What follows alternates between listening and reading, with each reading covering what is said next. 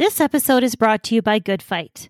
We had the pleasure of hosting founder Amy Columbia not once, but twice to talk about this amazing product, an enzyme that all of us need more of. Phytase is known to substantially increase absorption of micronutrients, protein, and amino acids. This superpowered digestive enzyme unlocks micronutrients in your food, helping you absorb more so you feel better, sleep better, and perform better. I can personally say that since taking Good Fight, I have noticed less swelling, better recovery, and much better digestion. And who doesn't want that?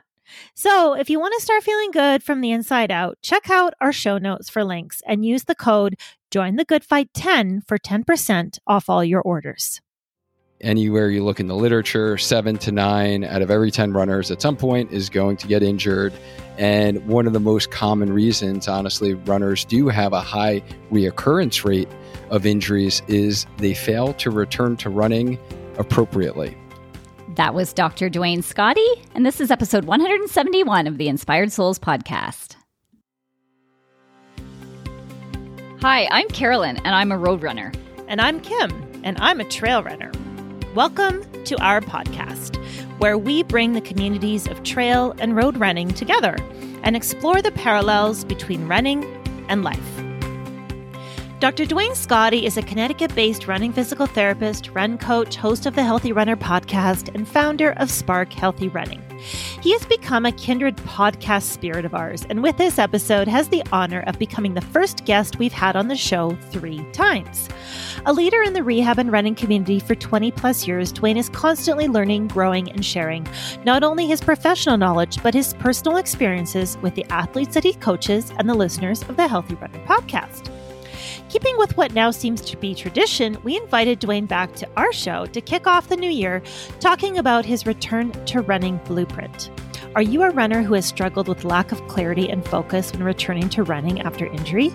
Have you been away from running due to illness or life events that are looking to return in a healthy, sustainable way? Did you know there's actually a research-based proven formula to success? In this episode, we cover what is a return to run program? Who is it for? How do you know when you're ready to start returning to running? How do you know when you're ready to progress to the next phase? And how on earth do you remain patient through the process? We started the episode discussing Duane's recent huge marathon PR and what he did to achieve that. And we closed the episode discussing his personal running goals for 2023. As we move into the new year, we hope this chat empowers and energizes those who may be feeling discouraged about their ability to return to running. So here we go. Let's talk to Duane. Duane, it's so nice to see you again for our annual chat. And I wanted to start by congratulating you on being our very first three-peat. We have never had anybody on the podcast 3 times until today. So welcome back. What have you been up to since we chatted around this time last year? Wow, that's a great intro. And I feel like super honored right now, honestly, to be on the show again. And thanks for inviting me back on. Yeah, what I've been up to recently, well, from a running journey standpoint, I would imagine, talked about this last year. We actually talked about, I remember, base training and really doubling down on like strength training in the winter. And I did what we had talked about and really build that strong foundation of strength, running mileage.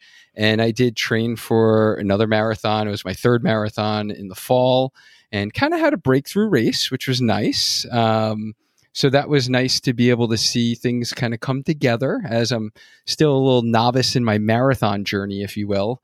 So that was nice to see that all come together race day. And I've just been enjoying, honestly, the journey of marathon training after being an adult onset runner and running for 12 years now.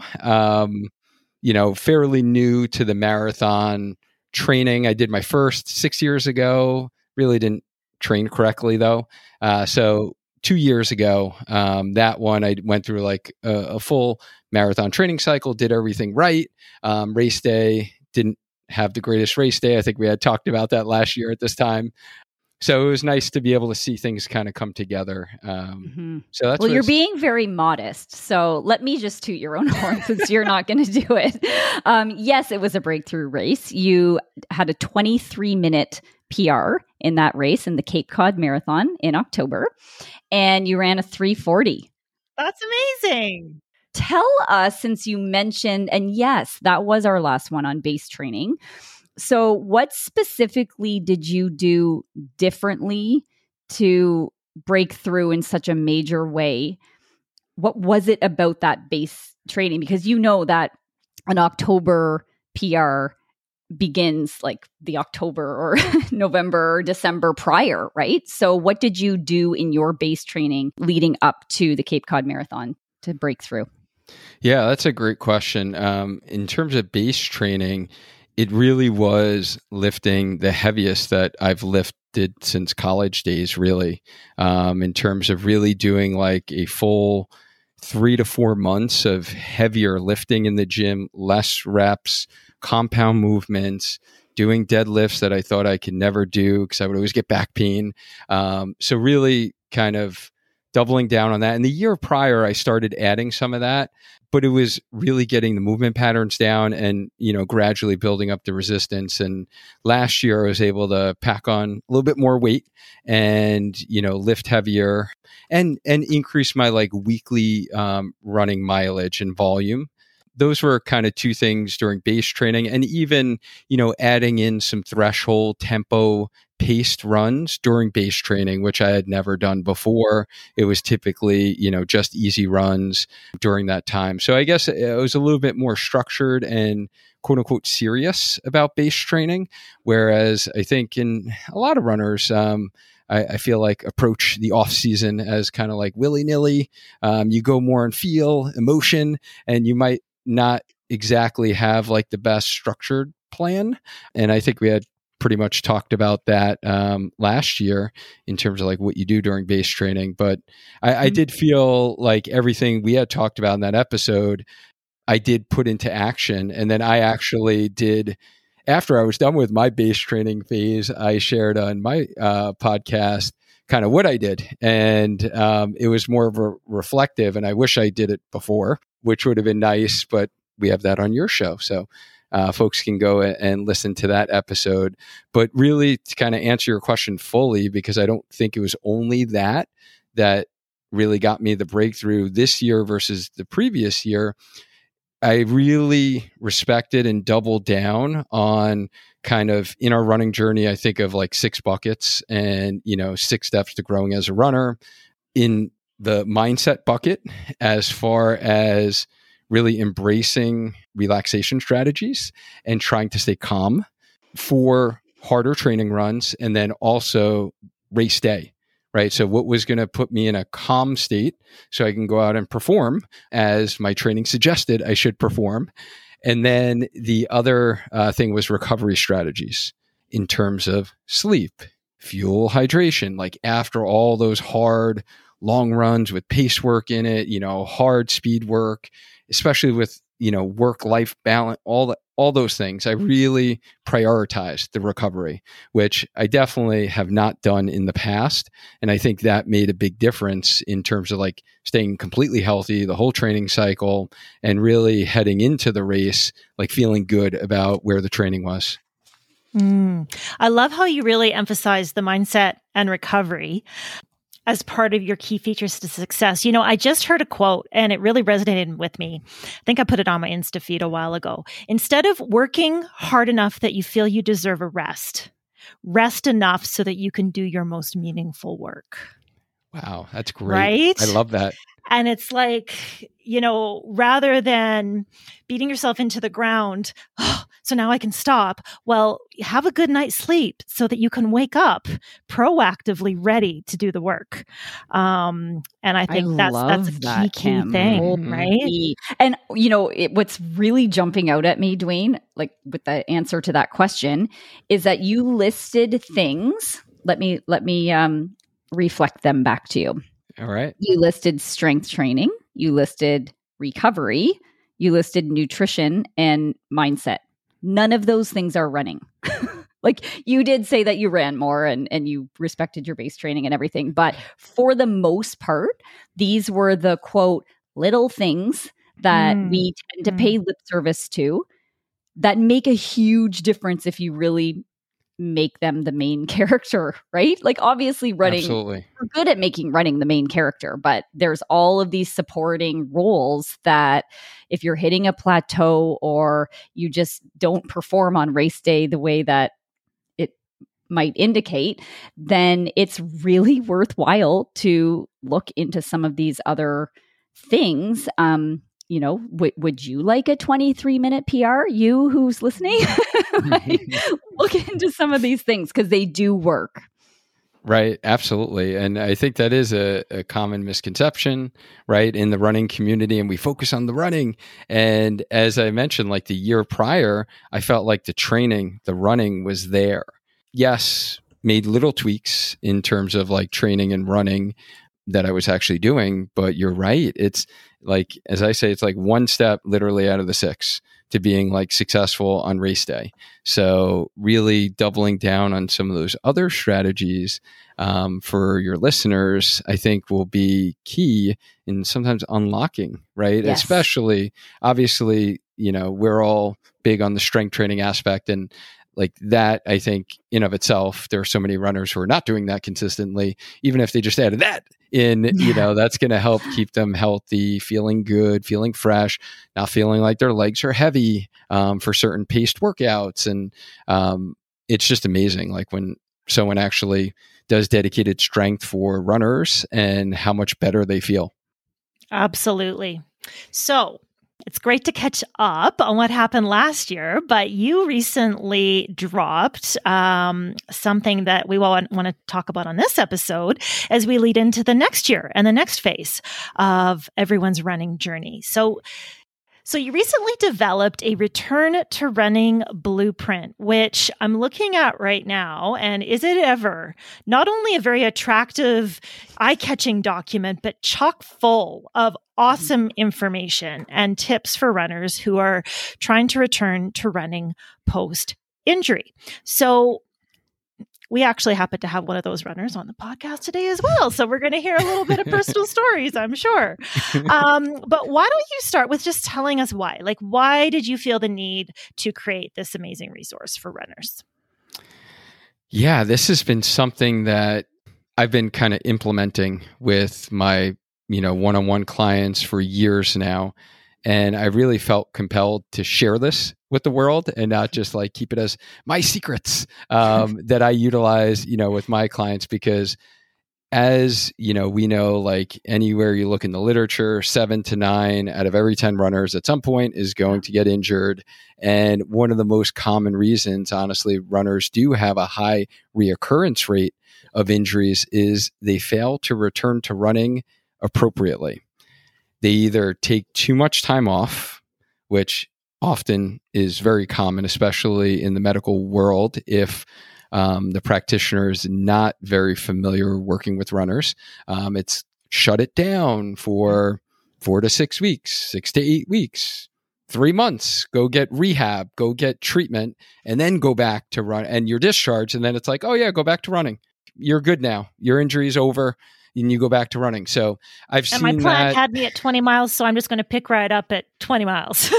Exactly. Yes. Yeah. So I feel like either you take too much time off, or you're running too fast, or you're doing like random runs based on how you feel. And there are like some simple strategies that you can structure this out in a progressive fashion to really allow the body to get back into and tolerating the demands of running again without feeling injured basically. And what I found is honestly a gap out there from my research when I was always looking up like return to run programs. And I just felt like, you know, a lot of medical practitioners usually have too conservative of a plan, where they start with like walk run intervals of like 5 minutes of walking, and then you do like 1 minute run. And then they don't include the principles of, you know, varying the amount of running each day or the total volume of running. So the amount of miles and the other thing I've seen is most run coaches have a plan that's either doesn't utilize walk-run strategy at all, or they keep the walking intervals in like way too long. And I've seen some plans where it goes to like 8 or 10 minutes of running followed by like a minute of walking. And I'm like, well, if you can run 8-10 minutes essentially without many symptoms or, limited symptom, like you don't need to walk at that point. So I feel like the body doesn't really require those, walking intervals in my clinical and coaching experience as a running physical therapist and coach. So I really wanted to kind of combine like run coaching training principles of like periodization, recovery, and structuring like a run plan where there is one long run a week and shorter runs throughout, as well as respecting like tissue healing principles from kind of my knowledge as, treating thousands of runners over the course of my 21-year career now with these kind of, common tendinopathies and, IT band syndrome, plantar fasciitis, proximal hamstring tendinopathy, right? Like a lot of those common injuries that runners suffer from. So I really wanted to kind of put this out there, share it, because honestly, like I wish I actually had something like this when I was a clinic-based physical therapist in the beginning of my career. And I saw a lot of runners who I would tell them, yeah, try running for a minute and do it 5 times and we'll walk in between. If you don't have pain, do the same thing the next day. And if still feels good, do the same thing the next day. I would give out kind of these random kind of numbers. And so I wish I had something that was like a little bit more structured, progressive in nature. Mm-hmm. Yeah. So the tagline of the blueprint is how to return to running after injury without setbacks. And we're speaking to this like coming back after an injury, but I can really envision a lot of different uses for this. Like you said, the person who's taken extended amount of time off, not just because of injury, but because of anything, right?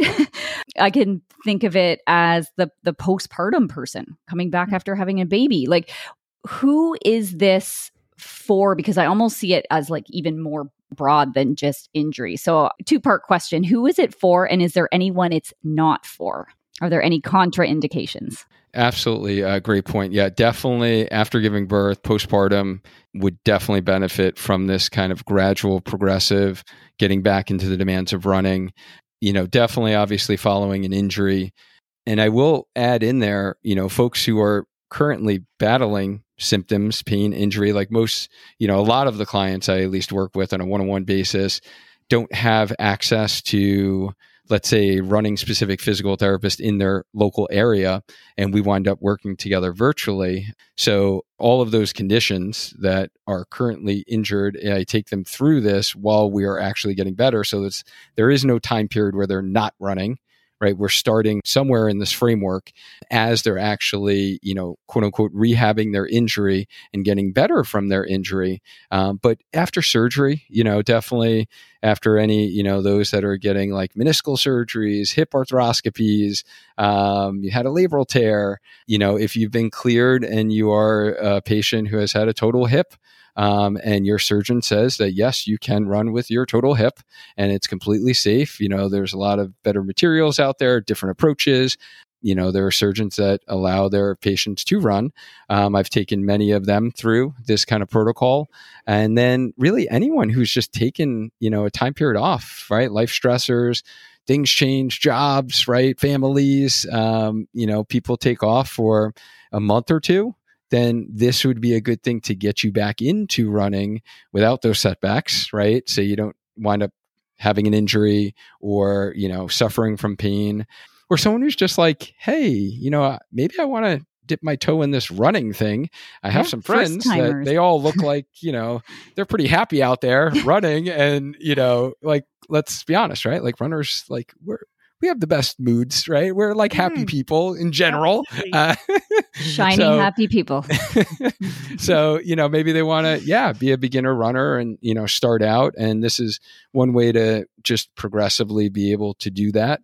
Or, we see a lot of like daily walkers, and it's like you've been walking for exercise and, you like moving your body. and you want to take it to the next level, this is another group of individuals that, might dip their toe into running.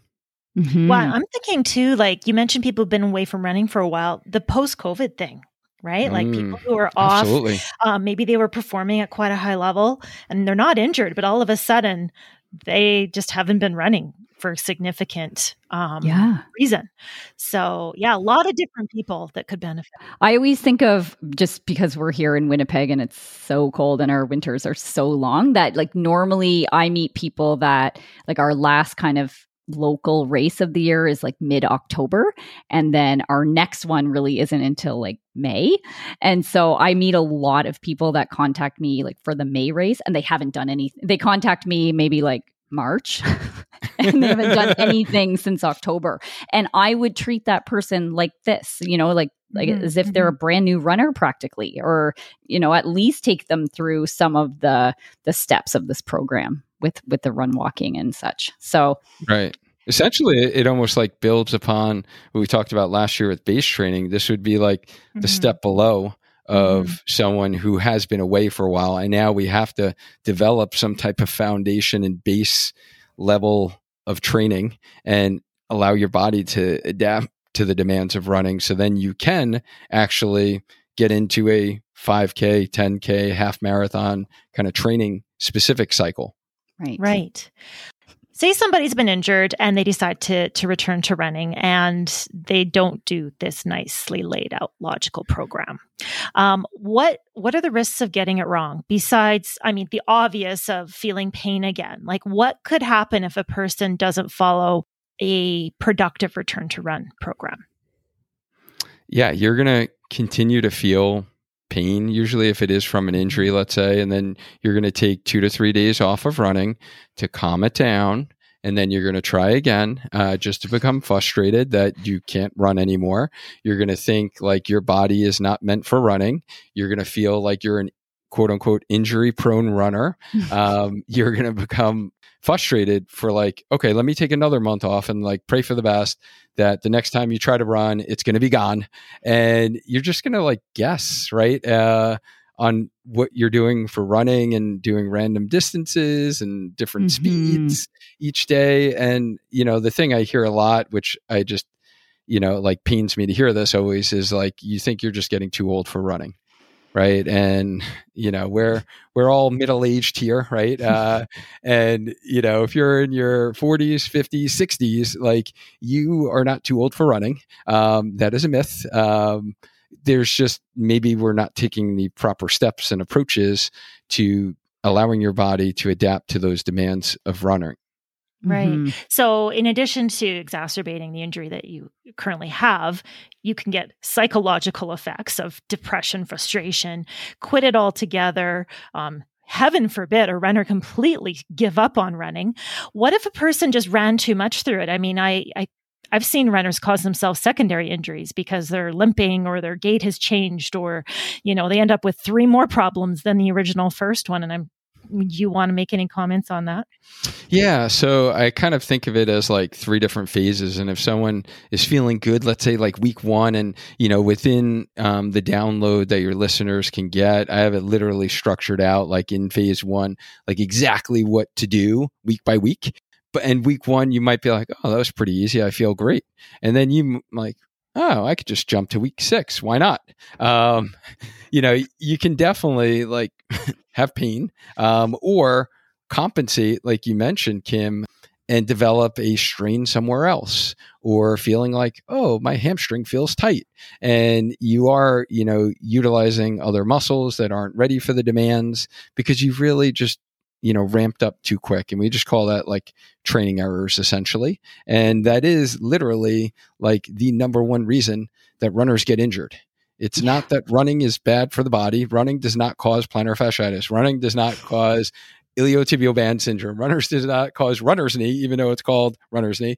It doesn't cause patellofemoral pain syndrome, right? It was literally training errors that you did running because you did too much too soon that the body wasn't ready for, or you weren't strengthening the right muscles to prevent that from happening. So those are the things that can creep up, definitely. And that's what I really love about this, because I think that like we know runners, right? Like they're like us, like they're a little bit type A and they like to follow a plan. And so I love this because it's a plan and you can see how it's laid out, that it's like, oh, I'm actually running longer and walking less, and the time or the mileage goes up, and oh, by week 6, I'm going to be doing this or whatever. So it satisfies that part of our brain that just loves to feel like we're getting somewhere, where if left to your own devices, like you were saying, oh, day 1 of my run walk went well, 1 minute on, 1 minute off. I'm just going to jump to like 10 minutes and 20 minutes because like it's fine. It doesn't hurt, So I think left to our own devices, we're at quite a bit of risk of the too much too soon phenomenon that you described.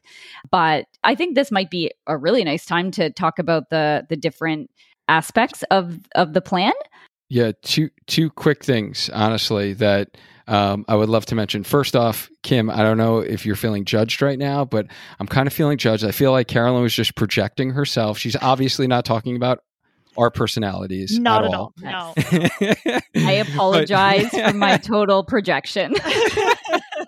Oh yeah, I'm sure everyone like nodded their heads as they were listening to you. Yeah. They're like, "Yes, that's totally me." Yeah, yeah, we can all relate. Or they looked at their, spouse or running partner beside them and went, "That's you." Yeah.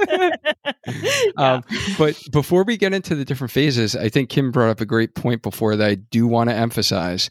Just because there are reasons to not do this return to run that we're going to be talking about, and I just want to highlight those, that if you do have a fracture, if you have a current bone stress injury, so a stress reaction or a stress fracture, if you have nerve pain, if you have acute inflammation and severe pain.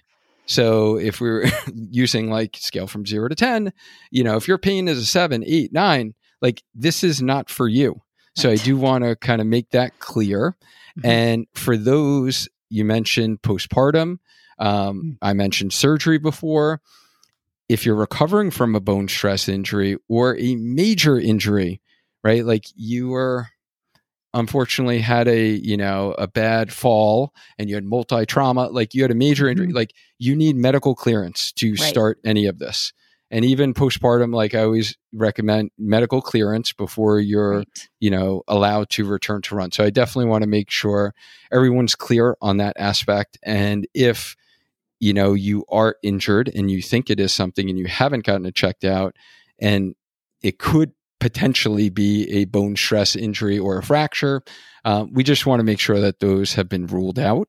But all of the common running related injuries that I mostly mentioned before, a couple ones I didn't highlight, maybe that I'll mention, is Achilles tendinopathy or Achilles pain, and then posterior tibial tendon pain are other common ones that I see a lot in runners. They will all respond to this method of kind of returning to run in this structured fashion. So here's a question, Duane, before we dive into the 3 kind of phases of your program. Say you are one of those people that has been told by your medical practitioner just to take 3 to 6 months off without much follow-up. And you're not lucky enough to have a running physio that understands the nuances of the stress training curves and all that stuff, right? What are some maybe self-assessment questions that a runner could ask themselves if they're a little more isolated, don't have a good medical community of support to decide, okay, like this was a major injury, but now it's time for me to get back? It's a big question. So that is a great question. But right. I would go by, definitely pain monitoring model. And we can talk about what that is, but also, seeing how your body has responded to either, walking. You definitely have to have the right mindset that you are ready to actually return to run, and your focus is that right now. And it's not to get faster. It's not to run longer. It's to, progressively return to run in a structured way. But I would use the pain monitoring model, and meaning, a scale from 0 to 10. I've adapted the pain monitoring model that is in the literature for Achilles tendinopathy within the research, and people have, extrapolated that to other injuries. My kind of spark pain monitoring model, using that numerical pain rating scale, is really anywhere. So you just using like colors are easy, right? Like, let's go red first, like red light, stop, do not proceed, right? You're not going to actually do this return to run that we're talking about, where you're in this high risk zone of anywhere from, a 5 to a 10 on that pain scale.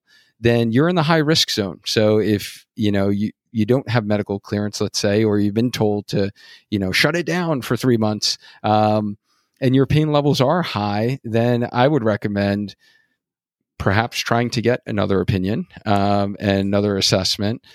And then, we have the yellow zone, which is really the acceptable zone. And a lot of folks do usually fall in this zone initially, is anywhere from a 3 to a 4 in that pain rating scale, where they're feeling like that's the worst pain imaginable that they've had in the last week or two. So it's relatively stable, essentially, like their pain and their injury. And that is the acceptable zone. And then the safe zone, and this is where, we do have some clients and some runners that are like, all right, I have some pain. And then you ask them, well, how much pain would you say? Well, it's like a 1 or 2, but I'm just, I want to play it safe. I want it to fully heal before I do anything. And unfortunately, all of these really common running related injuries we just mentioned, they actually get better and respond to stress. And putting some stress on the tissues with our specific loading exercises that we would prescribe, but then also the running. And it's not a matter of waiting till you're totally pain-free, a 0 out of 10. Like when I first graduated PT school, that's what I told my patients. That's what I learned in school.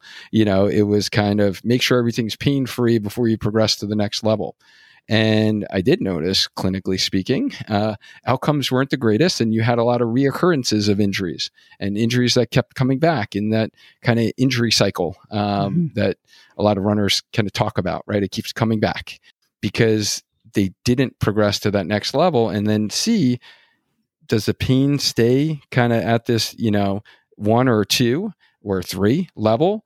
And they're doing more and they're running more, and now they're getting stronger and they're doing different exercises. And then we notice over the course of weeks, and sometimes for some of these chronic, like proximal hamstring, upper hamstring tendinopathy, we see a lot of times people are usually struggling with this for 6, 8, 12 months, 2 years, 3 years. I've seen clients having this pain.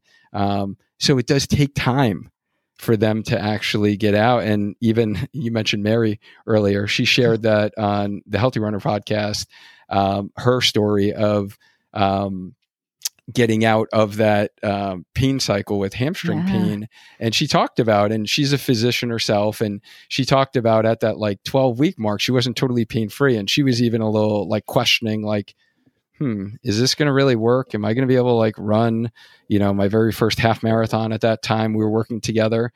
And then sure enough, like by the 16-week mark, she was pain-free. Right. And, it does take some time. So hopefully that answered your question. Yeah, no, it absolutely did. Thank you. I'm asking the questions I would have if I was a runner, wondering if it was time. So, All right. So should we dive into this return to run blueprint? We've got restore, rebuild, and retrain. So why don't we start with restore? So what goes on in the restore phase, which you have here as 4 to 6 weeks? Yeah. So this is the first phase of getting back into running, and you're just like restoring your body. Really, the goal is to allow the body to adapt to the demands of running again, where you're adding some stress, but recovering. And this is where we are utilizing structured walk-run intervals that are varied each day of the week and progressive each week of the month, meaning we're actually each week we advance. Let's say if we start with 1 minute of running, right? The next week we're going to progress to 2 minutes of running and then 3 minutes of running. But you are varying the duration of your run, each of those runs throughout the week. So we're always maintaining a quote unquote long run. It might not feel like a long run to most of you runners out there, but it is the longest run of your week. So technically it is a long run. Yes. Yes. And I think this one, speaking from experience, because I am in the restore phase currently after my injury, because it's been like 8 weeks since I've run, and really more like 10 because I barely ran for the 2 weeks before my marathon. It is so hard to just run for 1 minute and then have to walk and then run and walk. And I think just it's harder psychologically than anything else. Like, is this even gonna, like, so far away? Like, how was I just in like marathon shape, like ready to run 42.2 kilometers? And now I'm running for 1 minute and walking for 1 minute. So do you have any tips sort of on the just getting somebody, this is not me, I am on board with the why and everything, but like, right. Do people ever resist this one? Like, really? Is this all I get to do? Because I think week 1 is, so you always start with a 10-minute walk and finish with a 10-minute walk. So the meat of the very first day is 6 times 1 minute run, 1 minute walk. So it's a total of 6 minutes of running within a 32-minute bout of mostly walking. Do you ever get anyone that's like, really? 6 minutes? I think I can do more than that. Sometimes, but honestly, we would have already had the conversation that usually this person has been struggling, running through an injury for more than a month at minimum. Mm-hmm. So this phase, and like this first phase that we're talking, like restore phase, really does only apply to, that person that has been off of running for 4 weeks at that point. And it does depend upon running fitness as well. So like, use yourself as an example, and depending upon how you were feeling for these runs, like if we went through a couple of these runs and you were literally like no pain whatsoever, then we're going to be able to progress you because you have years of experience running, and mm-hmm. you have a running fitness that's been built up. And as long as you're doing the exercises that you should be doing, then you'd be able to progress a little bit quicker through this. But, most of the clients really all the clients essentially that I work with, they've had pain for over a month, over 2 months. They've been, dealing with this pain for so long now. They are actually just really happy to actually run with either less pain or no pain at all, and just to actually get back into running. Mm-hmm. So we kind of focus on that, and, focusing on the wins. Definitely being able to get outside is ideal, right? Yes. So someone who hasn't been out there in nature and they just miss those mental clearing miles, like they don't care if it's only 6 minutes of running, but they're outside for 32 minutes, right? They're able to like clear their head 32 minutes. That's better than 0 minutes, or it's better mm-hmm. than trying to run at their faster pace when they were trying to do like 6 miles at a clip, each time they went outside, and they felt like a failure, and they just felt like, hey, my body's not meant for running, right? All those things we talked about before. Yeah. No, it's the biggest challenge that I'm having with this is I don't know how to dress. So I went out for one of these and I'm like dressed as if, because I'm like, well, I'm not really running very much, so I should dress as if I'm just going for a walk. But then you do warm up a little bit, so that I'm like boiling and wanting to take off layers, but I didn't really have layers on. I just had this giant like parka on, and I'm like, whoa, I'm too hot. But sorry, back to the real topic at hand here. Do you ever see people wanting to do the 1 minute like way too fast, like sprint the minute because it's only 6 minutes? So like I may as well like really make these minutes count. Definitely get a mile in that 6 minutes. Yeah, exactly. Ran a full mile. That is like, I just want to be clear that, or clarify with you that that's not the intent of this, right? This is just still your easy paced running, right? Absolutely. Yes. And that is a education point that I'll usually pick up on, looking at their training logs. And I use like Final Surge and online training platforms. So I could see their paces, I could see their cadence, I could see those variables. And I will usually ask people like, so is, a 9 minute pace or an 8 minute really your easy pace? Right. And they're like, well, yeah, it felt kind of easy. But I'm like, but wait, is that usually it's going to feel easy because yes, you're only doing it for a minute. Yeah, exactly. But yes, you definitely want to go at your easy effort pace, because again, the faster we go, the more demands on the muscles, the tissues. So the whole goal of this, remember, is to get back into consistent running. And each week we're going to be running more, walking less, to where, really the earliest that someone would really go through kind of this phase one could be 3 to 4 weeks, or it might take like 6 weeks for someone to kind of go through where they're full blown running again. Right. Okay. So phase one is fairly straightforward. It's pretty black and white, laid out in detail of what you do each day for 4 to 6 weeks. As a person moves into phase two, I can see in your plan it's a little more nuanced, really related to overall how long a runner has been off running to begin with. So talk to us about what happens when it's time to consider moving into phase two.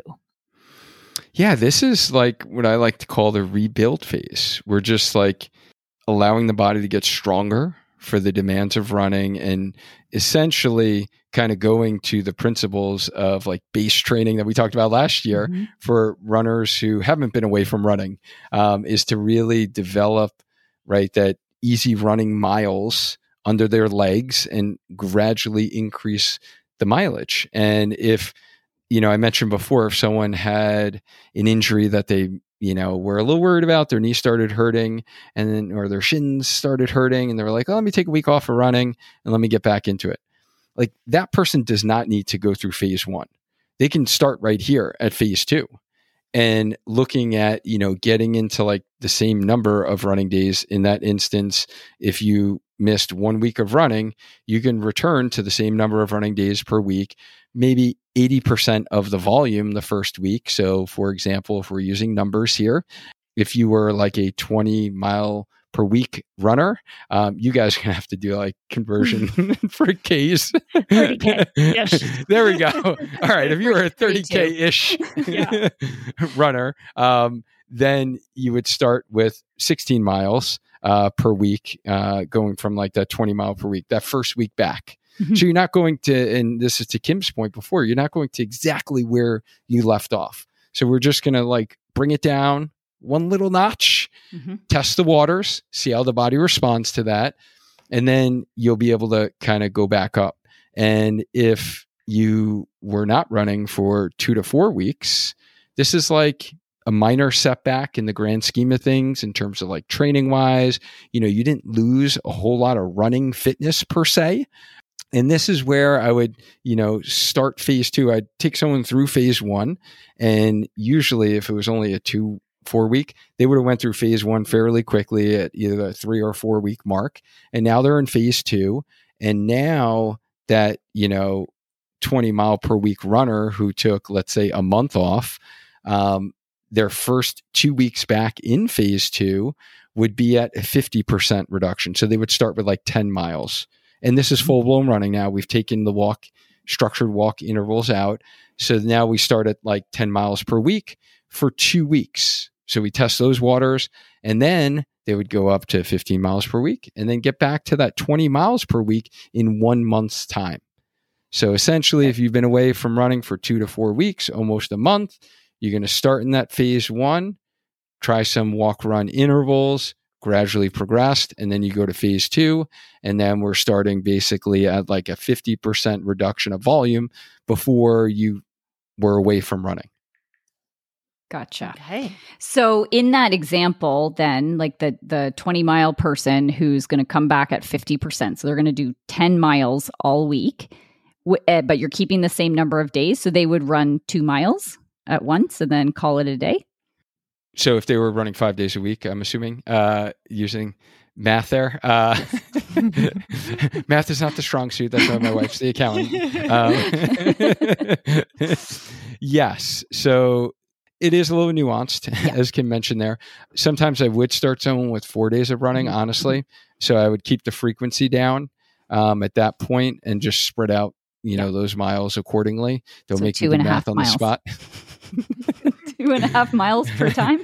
I most likely would vary those miles too. Yep. So I am a big fan of having the longer run, like we mentioned. So they would most likely, in that example, probably do, honestly, that picture that we kind of painted. Most likely they would tolerate a 5 mile long run, and they would probably have, if we were doing 4 runs that week, they'd probably have 2 3-milers and then a 5-miler, right? So there was like that dichotomy and difference of like their long run, and then they had a shorter run. And because that shorter run, that 2-miler, I would probably link that with strength for the day. So that would be the rationale there. And then I guess, do you want to talk about really probably the most common scenario that I feel like a lot of runners are in this boat where they're missing a month or two, right? Like you just mentioned, like it's been 8 weeks for you. Like that's probably the more common scenario.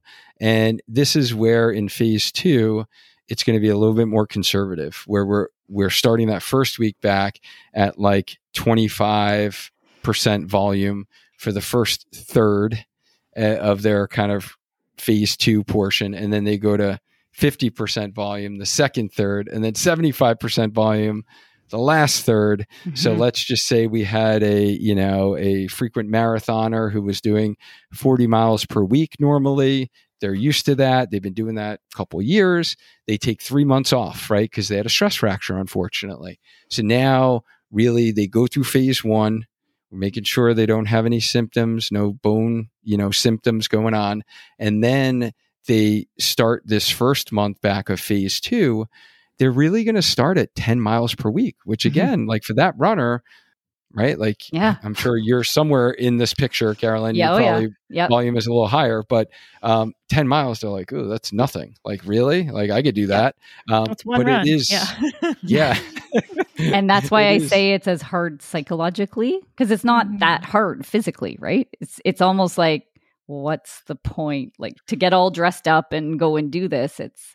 But I'm not saying that that's how I'm approaching it. I'm just saying I could see somebody that might feel that way. Like I'm going to get all bundled up and go outside in the freezing cold to barely even run. And well, let's talk about that though. Like why not just do 1 10-miler in the week for your 10 miles? Why divide it over 3 or 4? Let's talk a bit about, most running injuries are connective tissue injuries. They're not cardiovascular injuries. It's not about fitness so much here. It's about the connective tissue and the tendons. And I don't want to put words in your mouth, Duane, but let's talk about why do we want to dose multiple times throughout the week versus just once? Yeah, no, great point there, Kim. Is let's take a, tibial stress fracture or a foot stress fracture. You were in a boot. Maybe you were non-weight bearing for literally 4 to 6 weeks. Like there was no stress to that connective tissue, to your Achilles tendon, to your plantar fascia, to your, posterior tib tendon, your peroneal tendon, right? Like all those tissues that are stressed with running. And when we run too much, do too much too soon, those training errors we mentioned before, those tissues will get angry at us. They're going to be like, too much load. Whoa. Like we've, the balance is off here. So you have to remember, if you've spent that many weeks, those tissues haven't been stressed, but then also muscles start to atrophy away. And we start to see, disuse atrophy and muscle activation patterns that aren't firing on all cylinders as they should be. So as you're working with rehab on getting those muscles firing again, strengthening those muscles, we have to allow those connective tissues that you just mentioned to adapt to the demands of running and load and stress. And running is, there is stress with running, right? Like I think most of the research is like 3 to 6 times body weight. Kim would probably know this better than me. So there's a, amount of load, there's ground reaction forces that come up from the ground that go up into our tissues, into our bones. So we have to like build that back in a progressive fashion. And just to kind of go to Carolyn's original point there is mindset. And that's why like we talked about mindset, like marathon training earlier in my personal journey, but this mindset of return to run. And I kind of said it really quickly earlier, but it's so important, Carolyn, because you bring up a good point that if someone isn't ready and they don't have the mindset and their mindset is like, oh, I've been cleared to run, I'm going to go back to running, then it is going to be a failure. Like they are going to wind up pulling something else, having new pain, getting a setback, right? Yeah. Like you have to think of this part of your running journey, training cycle, and dedicating. So taking this instance where someone is out for 2 months that they have not been running, like they need to think about literally 3 to 4 months of I'm dedicating to returning to running, no expectations, no pace expectations, no race, definitely no races in that training block. And this is your season. This is your return to run season. And when we complete that, we get that checkbox. We complete that healthy, feeling stronger, probably if you're doing all the exercise you should be doing, feeling stronger than before your injury. And now you're ready to actually start training again as a runner. And I think earlier on, you were talking about a gap. You noticed this gap. Why did you create this blueprint? Oh, because I saw this big gap in like, I'm in rehab for an injury to like, okay, bye, you're cleared, and like let people off on their own. There's a gap. I really think what you just said there. So for people who are in the boat of injury or haven't run for a while and they're going to use your return to run plan, like rewind and go listen to what you said, because I really think if it can be as clearly communicated as you just said from your coach, from your therapist, from your sports medicine doctor, whoever you're seeing, to respect this time, really lay it out. It's going to be a 4-month journey, but I promise you, you'll reach a higher peak if you respect this time right now. I really think that would get most runners to have buy-in. I don't want to project, but Absolutely. But yeah. I think that most reasonable people will understand that, and then they can get on board, and then they can get excited about the run walks and have that shift in mindset that might be necessary. But I think sometimes the gap is a lack of communication of how important this step is. Absolutely. Yeah. When I'm not practicing now, but when I used to treat runners all day, every day too, I found, and I don't know if this is your experience, Duane, but say we had a 30-minute session together, I would probably spend 3 or 4 minutes going over the run program and the exercises and 25 minutes talking about the mindset. I'm like, this is not training. You can't think of it that way. Your body deserves this time, right? Like Carolyn, and just all of that buy-in stuff was so important. If you skip that, you've just wasted the perfect spreadsheet you just gave to that client. Right. Yeah, exactly. Absolutely. So let's say they're on board, they're following along. How do they know that they're on the right track? How would they know? Like, I mean, we know when we're on the wrong track. There's pain. Oh, shoot. Like, I've just had a setback. But how do they know they're on the right track? They can keep ticking along versus like, oh, I need to modify because things are going backwards. Yeah. So I think pain is one variable that you can track. And for those that know they're on the right track, like they're not getting that familiar pain that they were having. It's not creeping higher than a 4. And for most of those injuries, like we talked about, that the pain, after you complete a run is allowed to actually reach a 4. Yeah. Right. Like that's safe. You're still okay. But we want to make sure that like the next morning after the run, it doesn't exceed a 4. Right. That would be like, ooh, you're not on, like that was a little too much stress. So we need to modify at this point. And you're not able to like progress to the next step or the next, plan for the following week. But really, as long as you're in that green, green again is safe if you're in that zone, and the yellow is the acceptable zone. I only expect someone to be in that yellow zone, really that first 4-week time period. And if they're doing the proper exercises for that specific tissue, that specific injury, and they are following the progressive plan that we talked about, they will usually be into that safe zone, within 2 to 6 weeks. Obviously, there's some variability there. But yeah, that's really what you're going to see. And you're going to see that your legs are starting to feel not as heavy anymore. And, you're actually feeling like a runner again a little bit. You're going to feel like, all right, I'm getting back in this. And usually most people are just really grateful that like, hey, they're like running with either not as much pain, or they're actually running without pain for like the first time in, months, if not years. And it seems so like simple, and I hate to make it that simple, but there are so many runners I see with these injuries that get injections. Like I just met someone yesterday, 3 different cortisone injections. They had PRP. They had like every orthotic gadget device possible, right? To try to get rid of their pain. And really all they needed was like the proper exercise for that tissue to load it and the proper amount of running. So it seems so clear because I've seen the results of what this can be. So like, I feel like almost, from like an injury prevention standpoint of reoccurring injuries, if every single rehab professional, every single medical doctor, sports med doctor, like was a coach and could prescribe like a coaching plan, or they could literally just take the one we're talking about, right? And be able to give it to their clients and their patients. That would be like super helpful. Or if every single runner who's been discharged from their medical practitioner saying like, oh yeah, go back to running. If every single runner like adopted this approach, then we would see so much of this like reoccurring injury cycle. It's professional suicide, though. You wouldn't have any clients left if all the doctors and PTs prescribed the proper programs.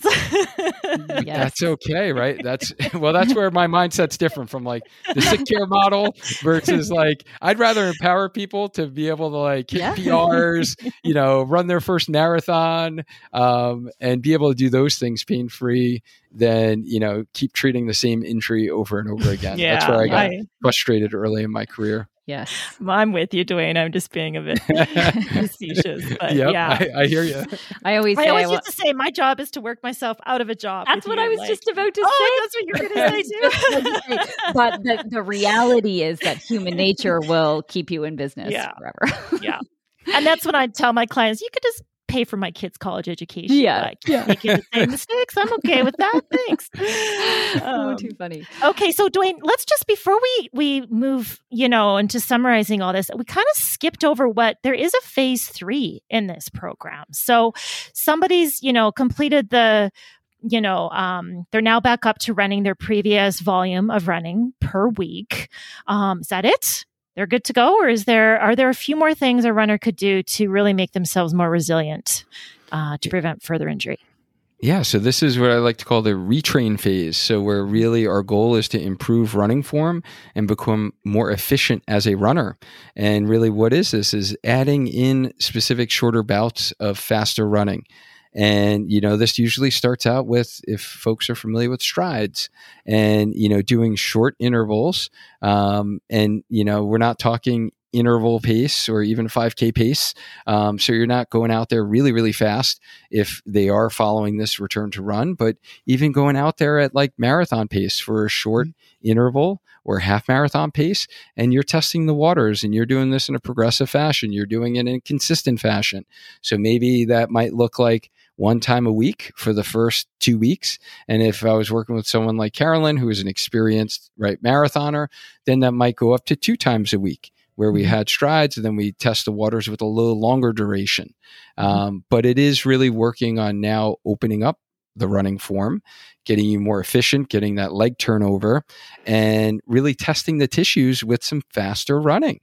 Exciting stuff. Okay. True training. Yeah, that's the fun stuff. That's when the training starts, right? Everyone loves that part. Right. Yeah. You start to feel like yourself again. So this whole thing, phase 1 was, you said 4 to 6 weeks, and then phase 2, 4 to 8 weeks, depending on the person and the situation.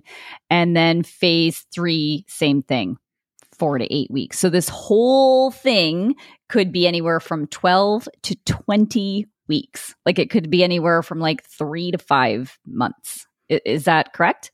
Correct. Yes. And that is the sweet spot. And I would say, the majority, like the time period that I work with individuals who are kind of going through these injuries is 16 weeks. And pretty much, if they're getting the one-on-one guidance, like everyone essentially by the 12-week mark or 16-week mark is totally good. But if you are kind of out on your own doing this program, it might be 20 weeks, or if it is just it's been a chronic injury for a really long time, it may be 20 weeks. Yeah. So it's think of it as training cycle, right? Yeah. So 3 to 4 tops 5 months of you getting back into running. That is your goal here. And if you're thinking about a half marathon, a marathon, an ultra, like that's not the goal now. That's not the focus. Mm-hmm. We want to do this so you can do that in the next season. Patience is a virtue. So, you talk about this phase, this return phase being anywhere from 12 to 20 weeks, but you recently had a runner on your podcast, a physio who treats runners, maybe I should say, physical therapist who treats runners. And it was the episode on ACLs, Kat Campbell, I think. Yes. And she really emphasized something I believe in, which is the timelines are nowhere nearly as important as the criterion-based progressions, right? Just because that 4-week mark is passed doesn't mean you automatically move on to the next phase. You need to make sure you're meeting those, the pain levels and that you're not, the latency doesn't get worse and worse and worse day after day. All of those criterion-based measures are super important. I'm seeing you nod, so it sounds like Absolutely. You're agreeing with what I'm saying. Yes. Yeah. Okay. Yeah. So really looking at those, how does the body, how does the quote unquote injury respond during the run, after the run? And I'm particularly interested in like 2 hours after the run. Did they have any pain? What was their pain levels? And seeing, if they reported a 4 out of 10 pain toward the end of their run, then I want to know, how does the pain behave 2 hours later? How does the pain behave the next morning when they wake up? Right? Like, did it respond? Did it go back to kind of baseline? And as long as they're meeting like those, levels, and, Kat in that episode was talking about like returning to run after like an ACL surgery, and, making sure there's no swelling in the knee, making sure that you're you're walking first, with a normalized gait pattern, as opposed to, get rid of crutches at 4 weeks because it says 4 weeks. Like, if you're not walking without a normalized gait pattern, you're not getting rid of the crutches. If you're not able to run without an antalgic pattern or like, normal running pattern, you're not starting to run. Right. Thanks. Yeah. So just basically there's a reason there's a range to these timelines. It's not definitive. Just because Sunday passed doesn't mean you're moving on. Runners really need to like pay attention to what their body's telling them. And I would assume check in with their PT as well along the way to get some objective feedback on whether it's time to progress as well. Absolutely. Yeah. Okay. Yeah. So just kind of putting a bow on this return to run, like 12 to 20 weeks, like average, you say with your people for 16 weeks. So it's a training cycle. And I think, again, back to some of more of the psychological ways of coping with this is that, like, I'll just use myself as an example. So my injury came in October, and very shortly after, I got accepted into the Chicago Marathon for next October. So I'm really looking at this like that's my next race. Like, I have grieved the fact that I will not be doing indoor track this winter, and I probably won't be racing hard for myself come spring either. Like, this return to run that I'm doing is in service of an eventual goal that's almost a year away. I think maybe, like, I don't know if this is even your area of expertise or a fair question to ask, but it kind of is a bit of a grieving process. Don't you think? Like, I'm not going to race for a year. It is, but I honestly commend you because you've already like put your mind right. And that's like the first part that we talked about, mindset and setting appropriate goals and realistic goals. And I think that's great that you can think about, okay, what is your goal race? And you did a whole episode on the Healthy Runner podcast, if folks want to tune into that, about setting goals and realistic goals and A goal, B goal, C goal. So you are the expert in setting goals. And I just love how you've already kind of framed your mind toward that. But it is a little bit of a grieving process, especially if you've been away from running for as long as you have. But it's realistic too, right? So if you're forced to, like, could you, like, definitely indoor track, I would say definitely not in the cards. My coach is like, no. Like, is that a serious question? I'm like, I know, but it's more of a FOMO thing. Like, my husband and I were going to go to the Canadian National Indoor Championships in Montreal in February. And like, this was all planned before my injury. And I'm like, okay, now I'm going to go and I'm going to cheer him on from the sidelines. And it's like, and then you get people that are like, oh, well, you could probably just do a 1500, like just a 1500, as if like a race that short isn't so intense and like probably the worst thing I could ever do for this injury. So it's like, that. And then, spring goals are not going to be for me. If anything, I might pace some people in a race, which I would get a lot of enjoyment out of. So again, it's going back to looking at it with a longer timeline, maybe your goals than you're used to, and setting appropriate short-term goals that don't resemble what you would have normally done. It's a grieving process. That's it. Honestly, what you just said is, it sounds like, and you're already starting to do this, but if you were my client that I was advising, is embrace, right, the situation and not look at it that you're not participating, but maybe embrace this role of being a supportive spouse to your husband, or embrace this role of you actually going to the championships without having the stress or anxiety of like how you're going to perform. And maybe you can take it in that you wouldn't be able to take it in. Maybe you can network more with other runners. Maybe you could do some episodes while you're there, right? Yeah. Like think about like other things that you can do to still get out the experience. You're going to have a great experience. It would just be in a different way than you would have if you were running. And then I love that you brought up pacing, right? And that's a great way for you to feel good, be able to get back to the running community and feel like, hey, you had purpose, right? Like you were able to do this race and it brought you purpose in life. And it wasn't just about your specific personal like running goals. Yeah. And it sounds like you're already starting to do that. So I definitely am starting. And it's kind of exciting. Like, I think it is exciting, especially when you reflected it back to me. I'm like, dang, that sounds like a lot of fun. Well, as somebody who's paced a hell of a lot in the last 18 months because of a few injuries, I can tell you that, you see things from a different, in a different timeline, from a different viewpoint. I mean, it's still a grieving process. You still have FOMO when you're out there, but I just try to keep saying it doesn't last forever, right? You will get back. Yeah. So eye on the prize. You will. Chicago 2024. I'm grieving that I didn't get into Chicago and I can't run it with you. It was kind of a little bit of a segue because my next question was bringing it back to you. And do you have any personal, professional running goals for 2024? And I'm so sorry to hear that you didn't get into Chicago. I was pumped about our live show. I know. We're going to have to hold off on that live show. Or you could come and embrace a different role as cheerleader. I did already book a hotel room. Exactly. I booked it in advance, being like, okay, maybe this would be like good karma. Yeah. If I already have a hotel room and I won't have to fight like all the other people who found out they were in and trying to book hotel rooms. But yeah, apparently it was the largest ever, amount of people that did try to get in. I think it was just like 120,000 people tried to get in, and it's gonna be the biggest field ever of 50,000 for the actual race. So it'll be the largest Chicago. Oh my goodness! That's ever. A lot. Heard world records get set on that course. So. But yeah, it's getting pretty popular. When people break records, I guess everyone wants to run that course. Yes, exactly, exactly. Okay, so we won't be seeing you there, but anything else that is getting you excited for 2024?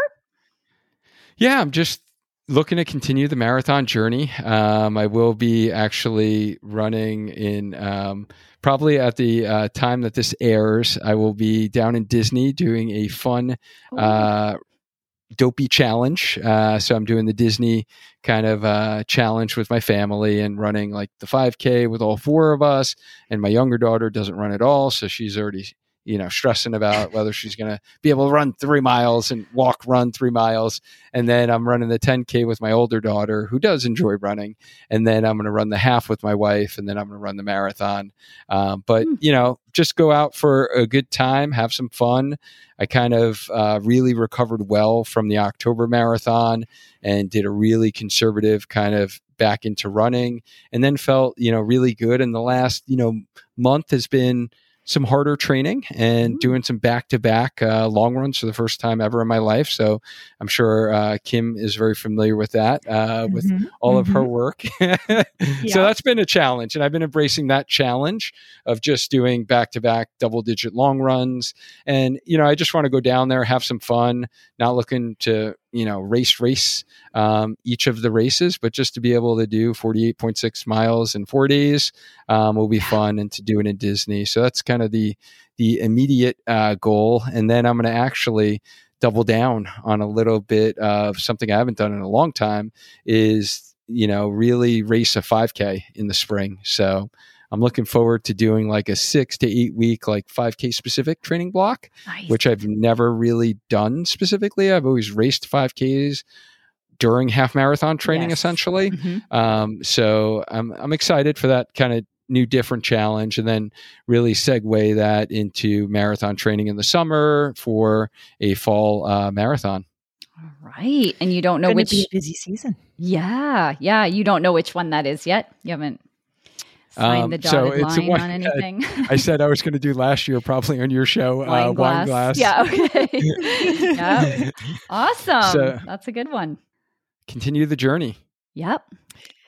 All right. Well, as we've shared already on this episode and in the past episodes as well, you are a wealth of information. You're a resource. Your website's a resource. Your company provides lots of guidance for runners. Where can people find you if they want to learn more about Spark Healthy Running and the blueprint and all of that? Where would you direct them to?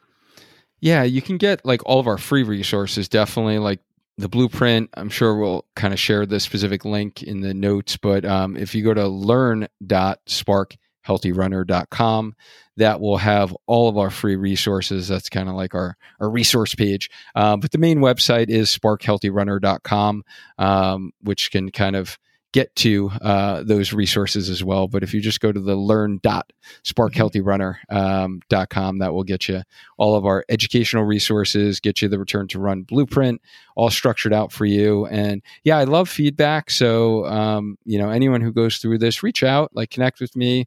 Instagram is probably the best way to send me a DM at Spark Healthy Runner. Okay. We'll make sure to put all of those links in the show notes. But Duane, it's always a pleasure catching up with you. Thank you so much for coming back on for the third time. And my husband's very, very bummed that he wasn't our first three-peat, but he said if anyone is going to be the first three-peat, he's very glad that it's you. So thank you so much for sharing your wisdom and your expertise with us. We love learning from you. And I guess we'll see you back here this time next year. Yeah, it's an annual event. I look forward to it each and every year. All right. Well, thank you. Thanks, Duane. Thank you. We hope you enjoyed this episode and wanted to provide a little update. Since recording this episode, Duane completed the Dopey Challenge at Disney World, which consists of a 5K on Thursday, a 10K on Friday, a half marathon on Saturday, and a marathon on Sunday. That's 48.6 miles in the span of about 72 hours. Not only did Duane run all those miles, he negative split the marathon in 3:44:30 and came within 4 minutes of his PR. How about that for some Disney magic? Way to go, Duane, and congratulations.